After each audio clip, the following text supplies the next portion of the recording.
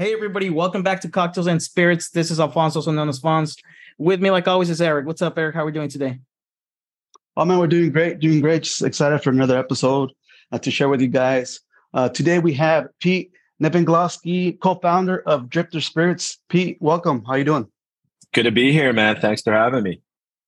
Thank you for coming on, Pete. Yeah, man. Funny story. The way you and I met was from the way back from Tales of the Cocktail. I thought we were completely done meeting people and everything, and we landed in LA, and then I think. Well, my wife said the whole time she saw, she overlooking to the side, she saw that you were working on emails and there were tequila. She goes like, I knew he was part of it and I had no idea. And then I think, but I had already seen your shirt and I recognized the paladar.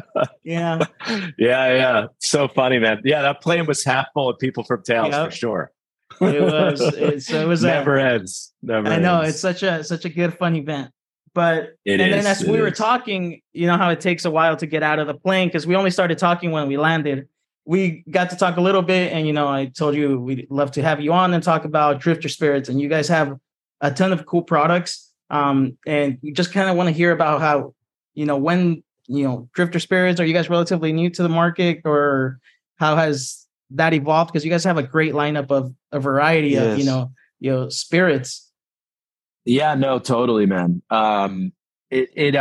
So I guess overall the mission of Drifter is really to tell stories, right? To work with amazing producers in a variety of categories with provenance and history and doing, really, really high quality stuff and really unique stuff. And it started 10 years ago now.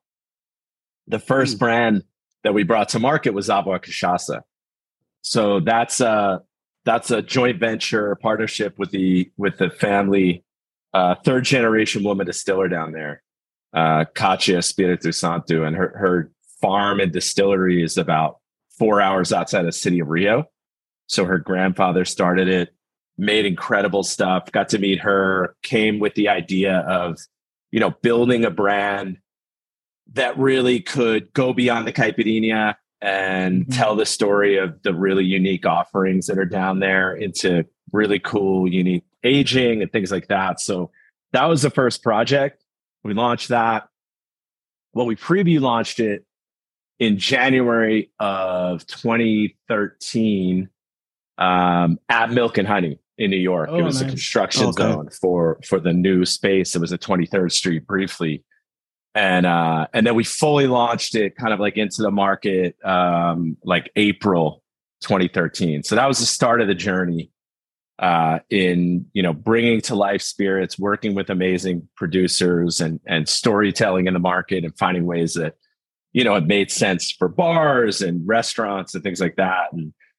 And that's just kind of like blossomed the love of spirits and some other unique opportunities that came our way. Yeah, and now cachaça is a very. I imagine the popularity has risen a little here in the U.S., but it's kind of it's kind of niche in a way. So, how was that bringing that into the U.S. market, and how has it been received? I imagine it's rising now in popularity in cocktail bars, and also for I'm sure there's a fair amount of cachaça connoisseurs as well. Yeah. So, I mean, what's wild about the category is, it's similar to the story of mezcal. I think it's 500 years old, right? Mm-hmm. And it only made it to the US in the 80s. So it's still really, really new.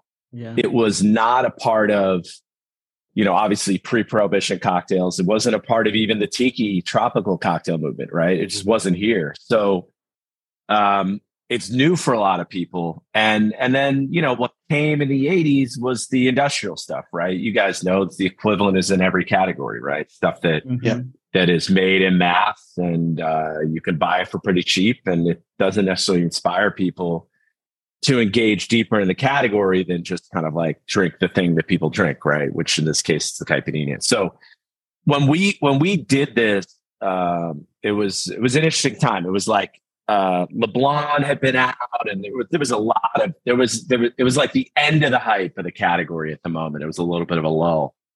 And people were like, for a minute, people were like, "Cachaça's the next tequila," And then people at the time we were building this concept were like, cachaça is a disaster. Nobody likes it, right? And I think the answer was always somewhere else, right? In the middle.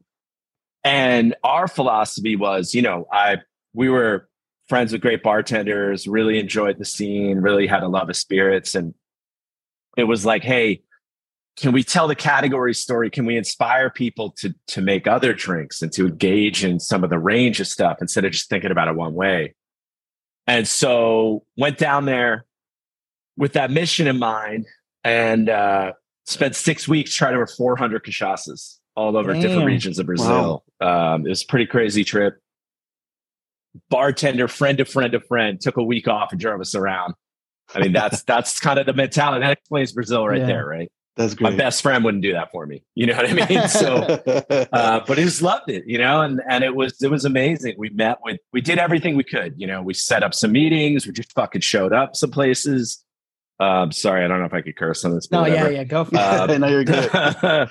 And then snuck 50 bottles back in a suitcase. 47 made it. Blind tasted those, fell in love with this producer, and built the brand Agua, kind of rooted in 50s and 60s Rio. Like, started Bossa Nova when the world's discovering Brazil. Really, the packaging was inspired by that architecture, and the mission was to go beyond the caipirinha. So we were fortunate / we worked very hard to get it in front of some amazing bar people in New York. And, we launched with the Prata, the unaged, it's 84 proof. And then an Ambarana Age, which is a native wood from Brazil. It's one of the kind of more prominent woods of 30. And that just got people talking. I mean, we thought it would be a small sliver to business, and it's a significant part of it, right? And it's and so anyway, we had kind of this moment where people were really engaged with what we were doing, and then we had to get to work, right? So we had to go do that in 30 different states. So it was basically sleeping on couches, wheeling bags around, explaining to a ton of people we didn't even know what the category was, or explaining what is this dude doing here in October talking to me about cachaça? Like, come back in May. I'm like, no, hold up. You got to try this Ambarana. You got to think differently, right? So it was a lot of that. And luckily, I think that message has gotten out, with the quality of what we do and the kind of endorsement from a lot of great people. And that was kind of how we started building Drifter, right? It was building relationships at amazing accounts on and off premise, and then and distributors and just realizing like there was more out there, right? We wanted to tell more stories. So the next product we did was Full Aquavit, which we make in Brooklyn. It's very chef driven. It's another category. It's misunderstood. 500 years old. People don't really know much about it, if they know anything about it, but it's a unique flavor profile, amazing tradition.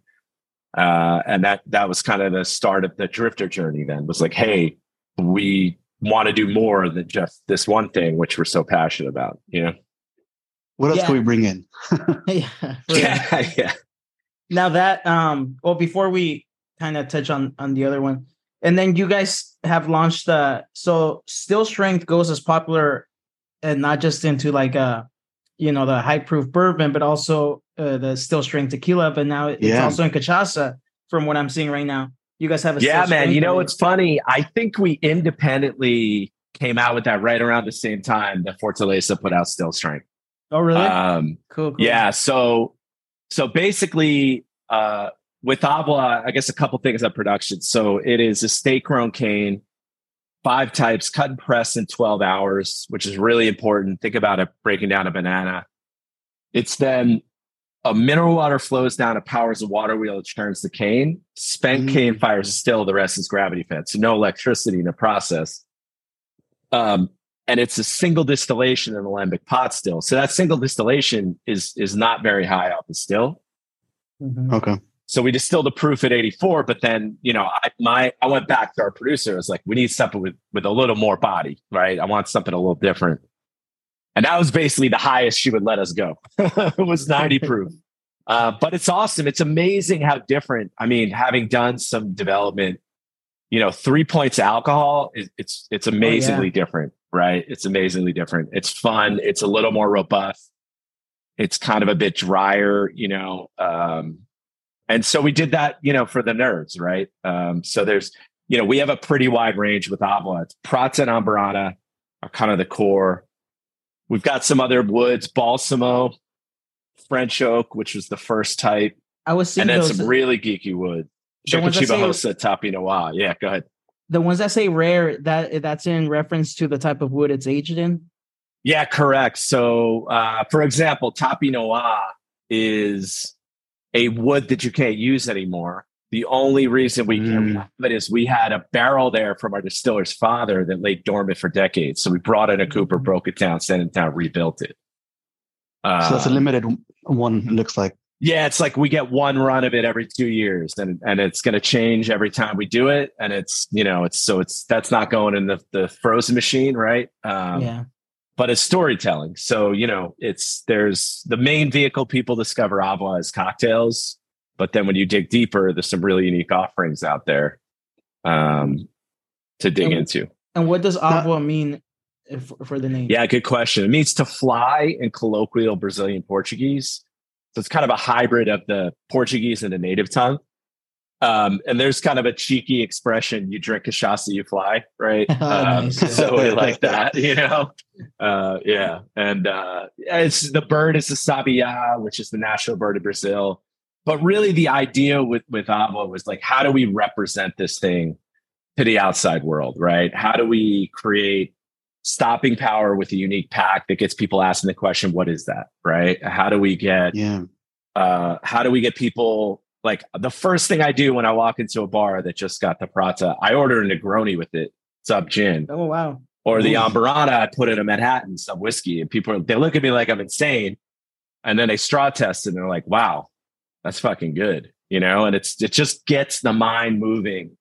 It happens to everybody, right? You get into a little box, you think about saying a certain way, and that's it, right?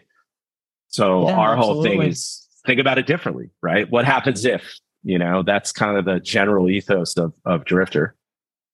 Are all these expressions, are these common in cachaça? Like, for instance, the still strength and the barreling and the aging? Is that very common or something that you guys decided to do? I'd say the scope of what we're doing is bigger than what most people do. So the aging, there are 30 plus types of wood that cachaça is aged in broadly, right? French oak was first. It was literally cachaça produced at the coast, put on ox carts in French oak casks that then were brought into the rich interior mining areas. And that took months, right? That transit, and that had an impact on flavor. And what's cool about Brazilian culture is like, hey, let's try it. You got it here. Let's see what happens, right?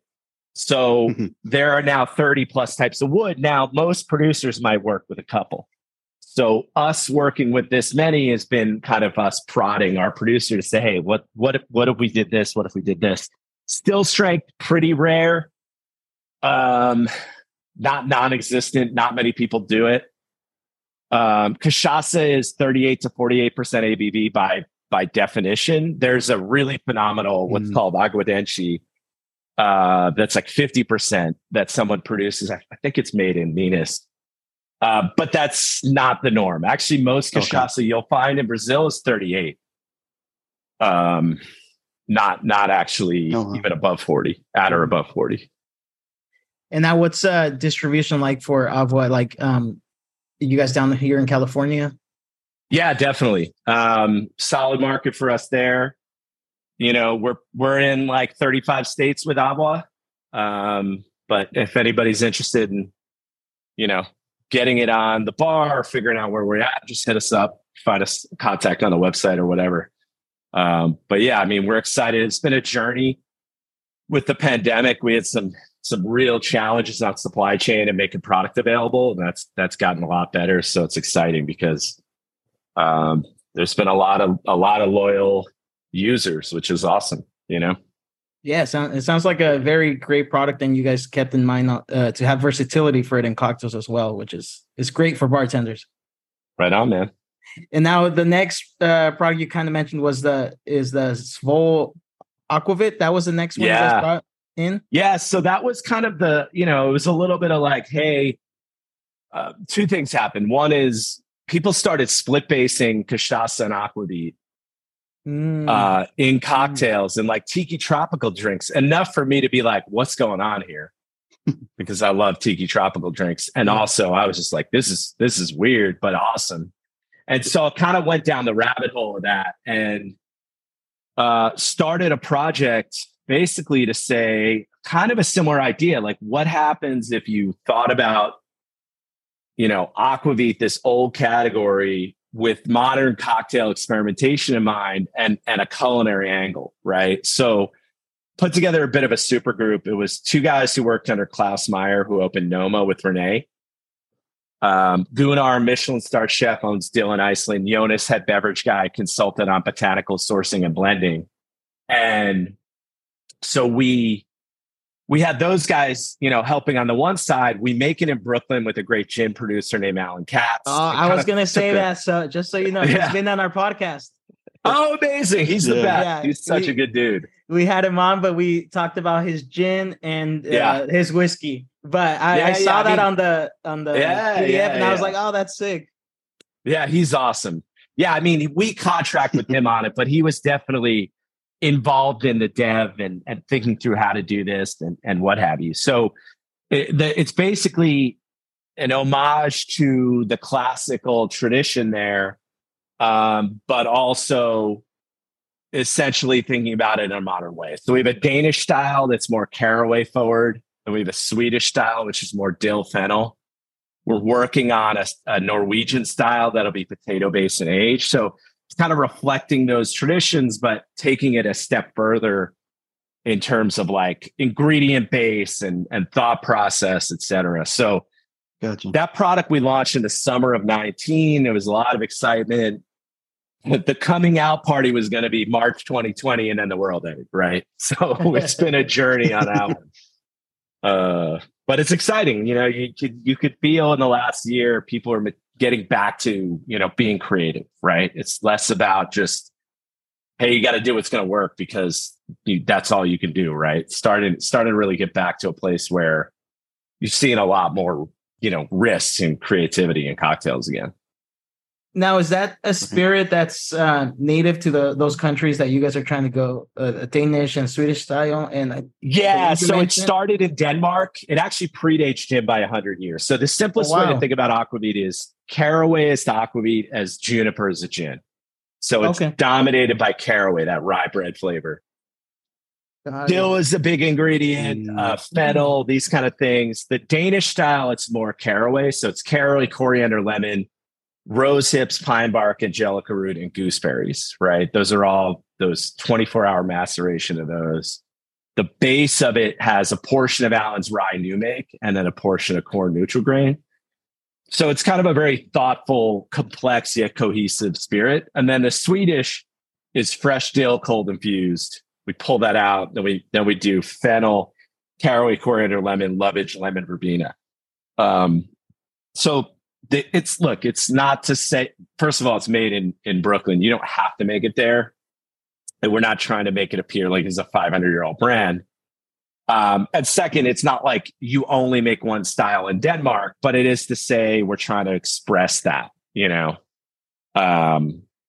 that tradition, our interpretation of that tradition, if you will. Right. Yeah. That sounds really cool. I'm seeing right now, what you sent me and you have all those.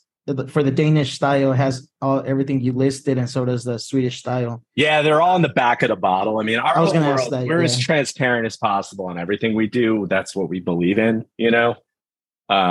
So that's, I think people, again, it's a new product. It's such a unique flavor profile. You can't really get anything else at the bar unless you're doing a shitload of prep, right? So I think it's been very well received, and I think it's going to have a moment up and coming, just the category in general as something that is totally different from anything else you have at the bar. Yeah, that sounds cool. Now, flavor profile, I've never had it. So what's kind of like what do you get? Like, what does it sit at in ABV? And is it just kind of like very similar in style? I want to expect like a gin, neutral spirit with botanicals. Yes. So essentially, like, sorry, like, help me understand the question a little better. Okay, so what's the because I've never had it. So flavor profile wise, is it more of a like kind of what to expect? Is it more like a gin? I imagine it's gonna be more like a gin as opposed to like a tequila or stuff. Yeah. It's gonna be closest to gin, but gin is more like juniper and it's a different profile. This is a little more savory. So think about, these are all food flavors, right? Like a Danish is kind of like, it's kind of got like a everything bagel type of vibe, right? And the Swedish has like a, dill, fennel, green, herbaceous kind of vibe. That sounds so intriguing, man. The dill part. Yeah, you got to try it. Yeah, gotta try it. That sounds really intriguing. And what's the new one gonna be like? The Denmark so one? The Norwegian style, the base material is potato. And it's aged, very traditionally aged. So it's going to be a little more winter, like pine, winter, wood influence, etc. We actually will have we did a couple limited runs of 2 single barrels, one Danish and one Swedish that are 3 years old. We're going to put those out this year. And in very limited quantity, just kind of was like a little test that we did, but super fun. But yeah, I mean, it's a really cool category. There's a lot of places to go with it. And it's going to be driven by, cocktail menu experimentation and people discovering and learning from that. I was going to say, I'm pretty sure I saw it a lot on Death and Company books, the category. Yeah. Those guys love it. They're buddies of mine. That's, like Nomad and Leo and, because again, think about it, like that savory profile, like you can't really get fresh dill out of anything unless you do infuse it and kind of put a lot of effort into getting there. Right. Yeah. So they're really fun for that. They're fun to split base. You can use it with different spirits. You can do riffs on classics. It's a cool category. And for example, I was going to ask about the split base. Is it being used more as a modifier, like a quarter ounce, half an ounce? Is it kind of like a maybe 1 ounce, sometimes even the main spirit? Yeah, I see both. I see like 1 ounce. The whole philosophy is this isn't just a modifier. It can be the main spirit. It could be a split base. And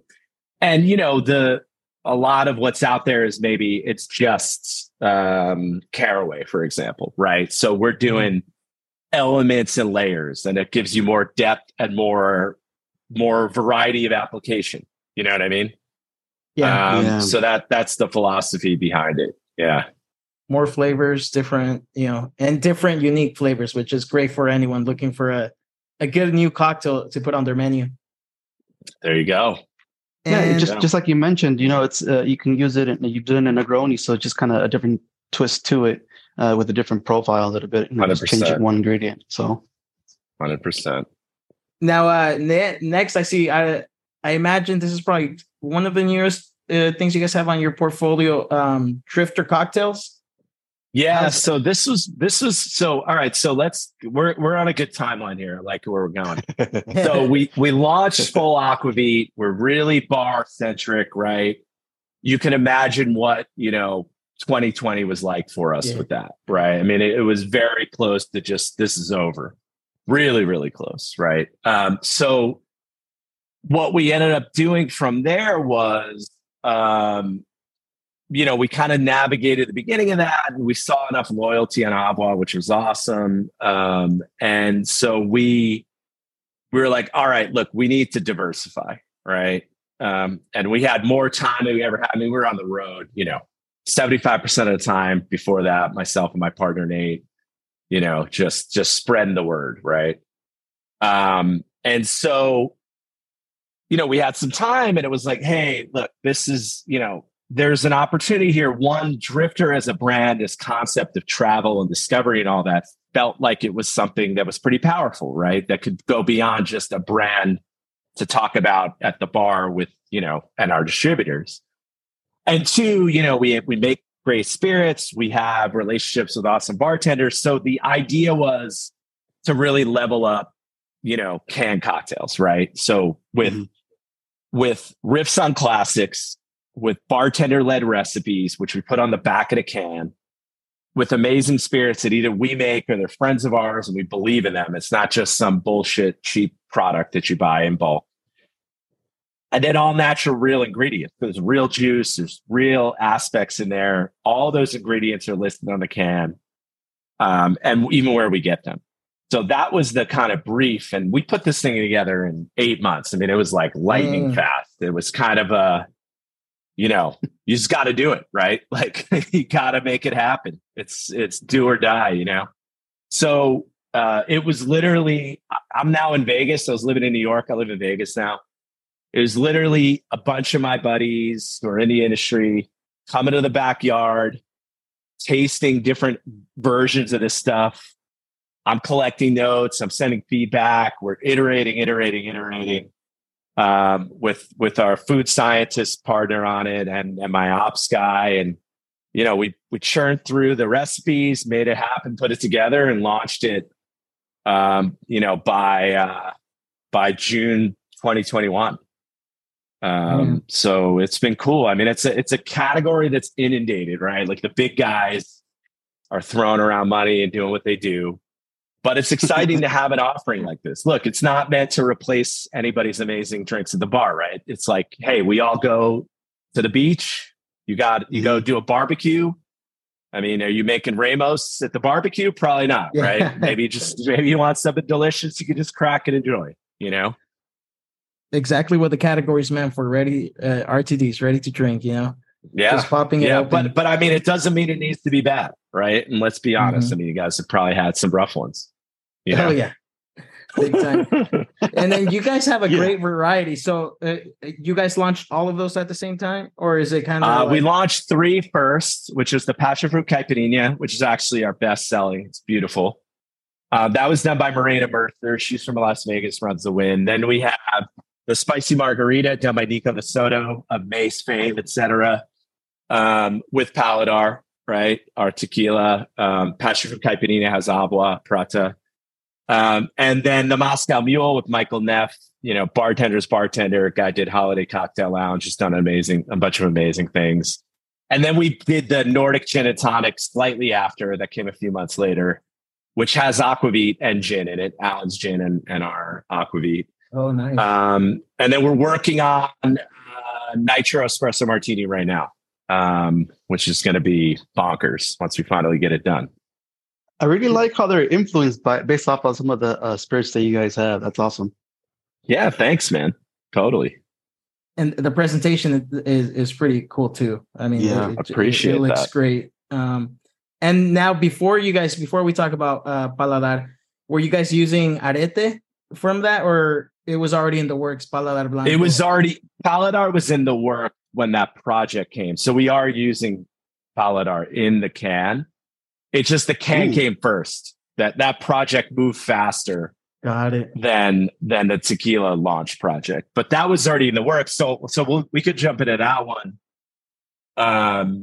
So that was essentially my partner Nate met Eduardo Jr., the 5th generation of the family that owns and makes Arete, and in Europe. So we shared some importers, and they got to be friends, and kind of talking off and on a little bit, like how do we collaborate?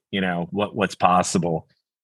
And there wasn't really an opportunity to work with Arete. It's just, they're in deals already and what have you. But it was like, hey, maybe there's something we can do on our own. So that was kind of the idea of Paladar, and the concept of like, hey, this could be Eduardo's thing that he does. His dad and his uncle started Arete. He's, obviously he works in the family and it's going to be his, right? But maybe something to do that's connected but different, right? So that was, and it took some time to talk about it, and they're very conservative. They don't make anything else, right? And for us, we weren't necessarily looking to get in the categories. It's an opportunity to work with people who make amazing stuff, and you don't get those opportunities very often, right? So that was the concept, and the concept was to make things the old slow way, beautiful 8-year Blue Weber agave from the family fields. They have 8 plots, brick oven only, cooked for 48 hours. And then we built an open top pine box fermenter which they had not used there before, but is the old, vessel for fermentation. So we use that for Paladar. And then again, same thing, all the details of production on the back. It's a unique package, with a dip from the soil from the agave fields, the volcanic soil. And then we're getting into experimentation. So we have a Blanco Arepo, and we started an experimental range. The first of which was an Amburana finished Destilado de Agave. It's not a tequila anymore because it's a wood that is an oak. Okay. Really amazing, really unique. That's a barrel from our producer in Brazil. We got into Mexico. First batch of that is sold through mostly. We have another one coming. We just are rolling out an experimental Tempranillo Reposado. So it's a Baja California producer of Tempranillo. We have one cask of that for the country. It's really, really stunning. It's a 2-month repo, 6 months in the Tempranillo. And then we're doing single barrels. So we're partnering with some people on cask strength single barrels, Reposado and Viejo, that are really cool. So they're 92 to 95 proof, which is a rarity. You don't really see age stuff that's over 80 in the category. They're really cool. They're customized labels and things like that. So that project started last summer. So we're kind of still really, really young and early in that journey.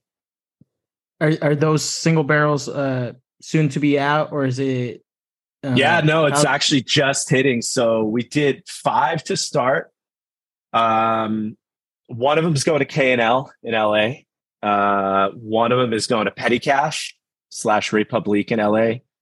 We've got one going to MGM here and another going to a casino called Sahara here. And then one went to Colorado to Aspen to the W Hotel out there. There's a barrel program. But we got a bunch more that are getting lined up. It's really exciting. Being deep now in the whiskey world, I think tequila barrels are the next frontier. There's something really special about a single barrel that one is never like another, right? They're all different. They could be distilled on the same day. They're right next to each other. They have different characteristics. You know what I mean? Yeah. And then right here, what I'm reading is that you guys let you customize the what the barrel's proof down to, or is that? Yeah. Am I reading? Damn, that's really cool.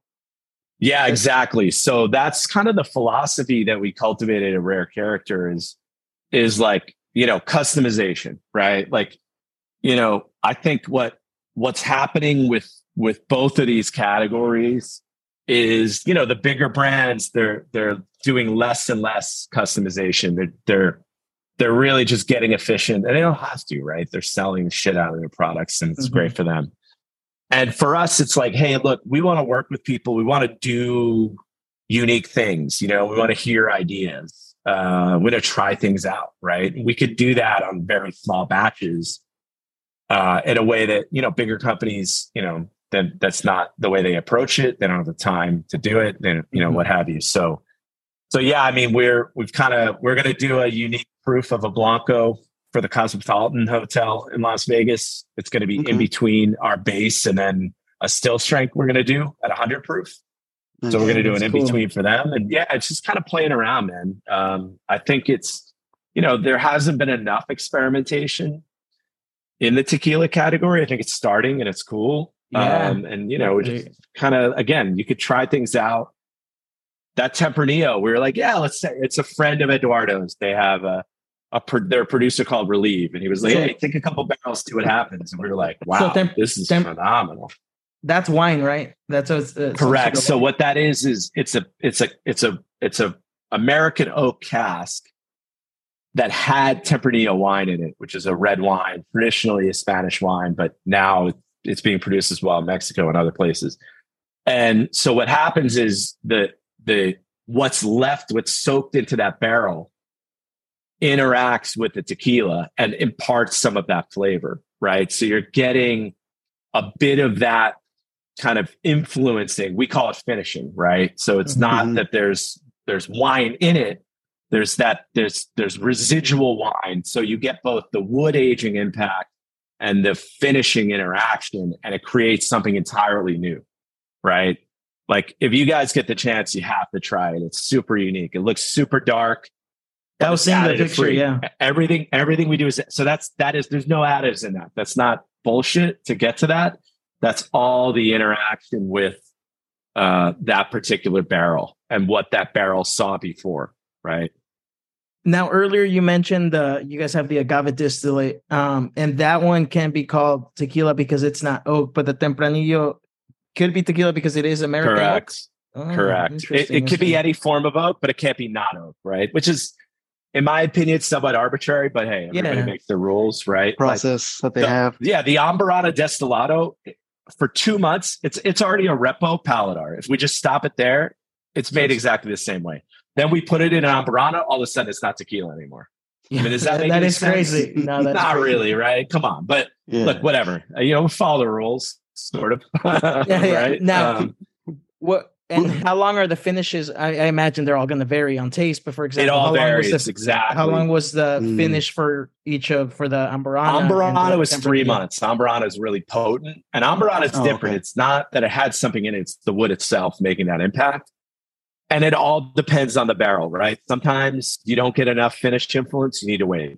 Sometimes, and you could really go wrong with finishing, right? If we've learned anything, if it goes too far, it's undrinkable, right? And if it's not enough, it just tastes like a repo, right? Which is fine, but that's not what you were going for, right? So when you're doing these experiments, you have to keep checking, right? You're checking all the time. Like, hey, is it there? Does it need a little more? Do we need to pull it because it's going to go too far? And that could be hard, right? Sometimes you go too far. There's not much you can do about it. You know what I mean? It's done. It's just, it is, And when you guys get those barrels, at what life expectancy is that at? Because I know sometimes they're used 3-4 times before you guys get them. Yeah. So, for example, Amburana, because it's the wood, you get to use that for decades. That's a beauty of that type of thing. I would say you're going to get 2 or 3 runs out of a finished barrel before. It's not that it's no longer useful. It's just at that point, it's basically an oak barrel, right? You're not getting the impact of the finish anymore. It's an aging vessel, which doesn't mean you don't use it. You still use it. You think about it differently, right? It's kind of its life cycle as a finished barrel is done. And would this be considered a single estates? Yeah, definitely. I mean, it's all from one distillery, which is NAM 1109. It's in the town of Tequila. It's called El Llano. It's a distillery name. They make Arete and then now Paladar, and that's it. It's walking distance of Fortaleza and Don Fulano. People go on tours of those 3 together. Then it's just we're just trying to be a part of the additive free, make it the right way movement. And then you guys came on. The tequila kind of started coming out within the last year and a half. Yeah, I mean, year. It's not even been a year. I think. It's just a year now. So it's really new. And even some of the things we haven't even put out yet, right? We started with the Blanco Repo and the Amburana. Now we're rolling out the Tempranillo. We're going to have the still strength later this year. We're doing the single barrel. So now it's kind of like what we're trying to achieve is starting to come into more focus because we're starting to show off some of the kind of unique things we've been working on. Yeah, man, that sounds cool. I mean, I like I really think that, letting people kind of, pick out single barrel things and customize it and not just be like, for example, in whiskey, hey, you're going to pick one of these 10 you're going to try. And that are 10 that we pick from the hundreds, thousands that we have. So I think that's pretty cool. Because that's awesome. Yeah, appreciate it. And now, you guys do have the Rare Character whiskey, right? Yeah, so Rare Character is a separate company, but I am a partner in that as well. And that is a partnership with Pablo Moy. So he owns, he's an owner of Scopa and Dama in LA, Old Lightning. Oh, cool. Yeah. Wait, Dama, you're what was it about Dama? So Pablo, my partner on Rare Character, is an owner at Dama. Yeah, so he's awesome. I mean, he's originally from Queens, Colombian.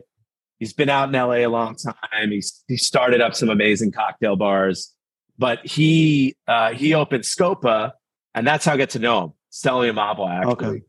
Okay. So he had some bad cachaça and needed to be convinced there was really good cachaça, like many people, frankly. And we became friends, right? So, we just shared passion of spirits. We both love, sugarcane spirits, love tequila, etc. And so it was one of those things. We just, you're talking to everybody at the start of the pandemic. His restaurants shut down. He's doing some single barrels, looking to buy barrels. And we just this idea kind of sprang up to be unique, independent bottlers of American whiskey, kind of like the tradition in Scotland, Gordon MacPhail, Duncan Taylor, right? These kind of things. And and so that was the idea, and it iterated a lot, but we kind of got into, again, custom single barrels. And so it was rotating menu, leveraging his relationships and palate to find different tranches of things, some bourbon, some rye. We started experimenting with finishing, a lot of really cool stuff we've done there. And then the project's expanded. We started releasing things called Exceptional Series, which are 8-year plus, really beautiful single barrel releases, different bottling. We put out a product called Fortuna, which is a revival brand from the late 1800s that died in 1971, and we brought it back as true to form as possible. So it's kind of like a celebration of American whiskey.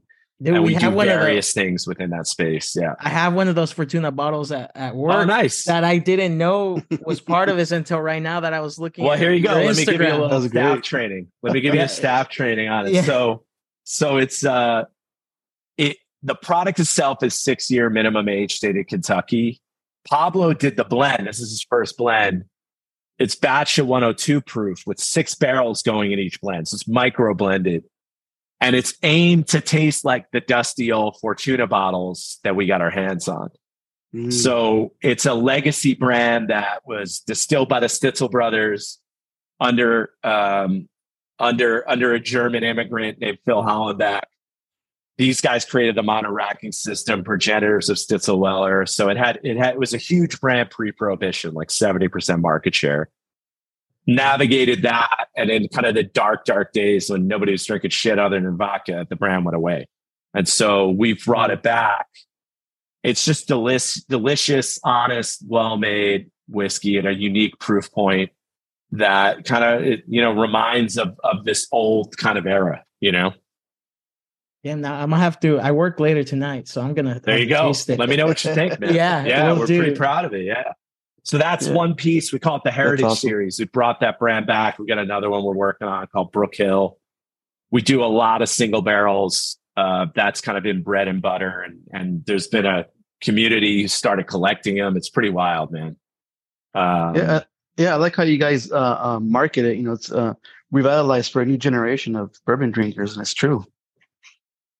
It's the same idea. Like, how do we shake things up a little, right? And you want to take what's great about the way it's been done, but are there ways to think about it a little bit differently? We've done a number of Amburana ryes, right?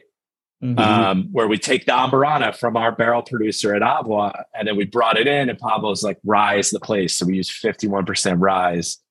6-year-old from Indiana. We finished for 3 months, and it's amazing what it does, right? So that's kind of this combination of my background and his palate and thought process coming together, and we do a lot of things like that, right? We're kind of put little things out and see how it goes, and lean into the things that are clearly working and great and all that, Yeah, man, it sounds like Too Smart. I know you said they're different companies, but kind of like this same style. You guys are trying to tell a story and also trying to innovate. And I think that's what's that, there's a lot of collectors, aficionados, enthusiasts, connoisseurs, whatever everyone wants to call themselves. But innovation and new is what keeps you wanting to try new products, as well as just, someone just bringing out the same old thing. It's great, but everyone looks for something exciting as well.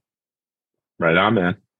Awesome. Thank you. You want to let us know where we could find you on, contact you or Drifter or any of the brands? Yeah, I mean, drifterspirits.com will have a bunch of that info. You should be able to get to me there. Same thing on Rare Character website. My personal handle is Peter Discovery on Instagram. So I'm on that, talking about spirits a lot, what have you. But yeah, appreciate you guys having me and breaking it all down. It's been fun chatting about it all. Thank you, man. It was great talking to you and learning about. Honestly, it's cool learning about spirits we hadn't had on, like cachaça. Yeah. And I have a hard time pronouncing the other one. Aquavit. Yeah. It sounds so simple, but it looks so like strange. Yeah. Yeah. Cool. Yeah. Awesome, man. Well, thank you for your time. We appreciate it. All right. Have a good one, gentlemen.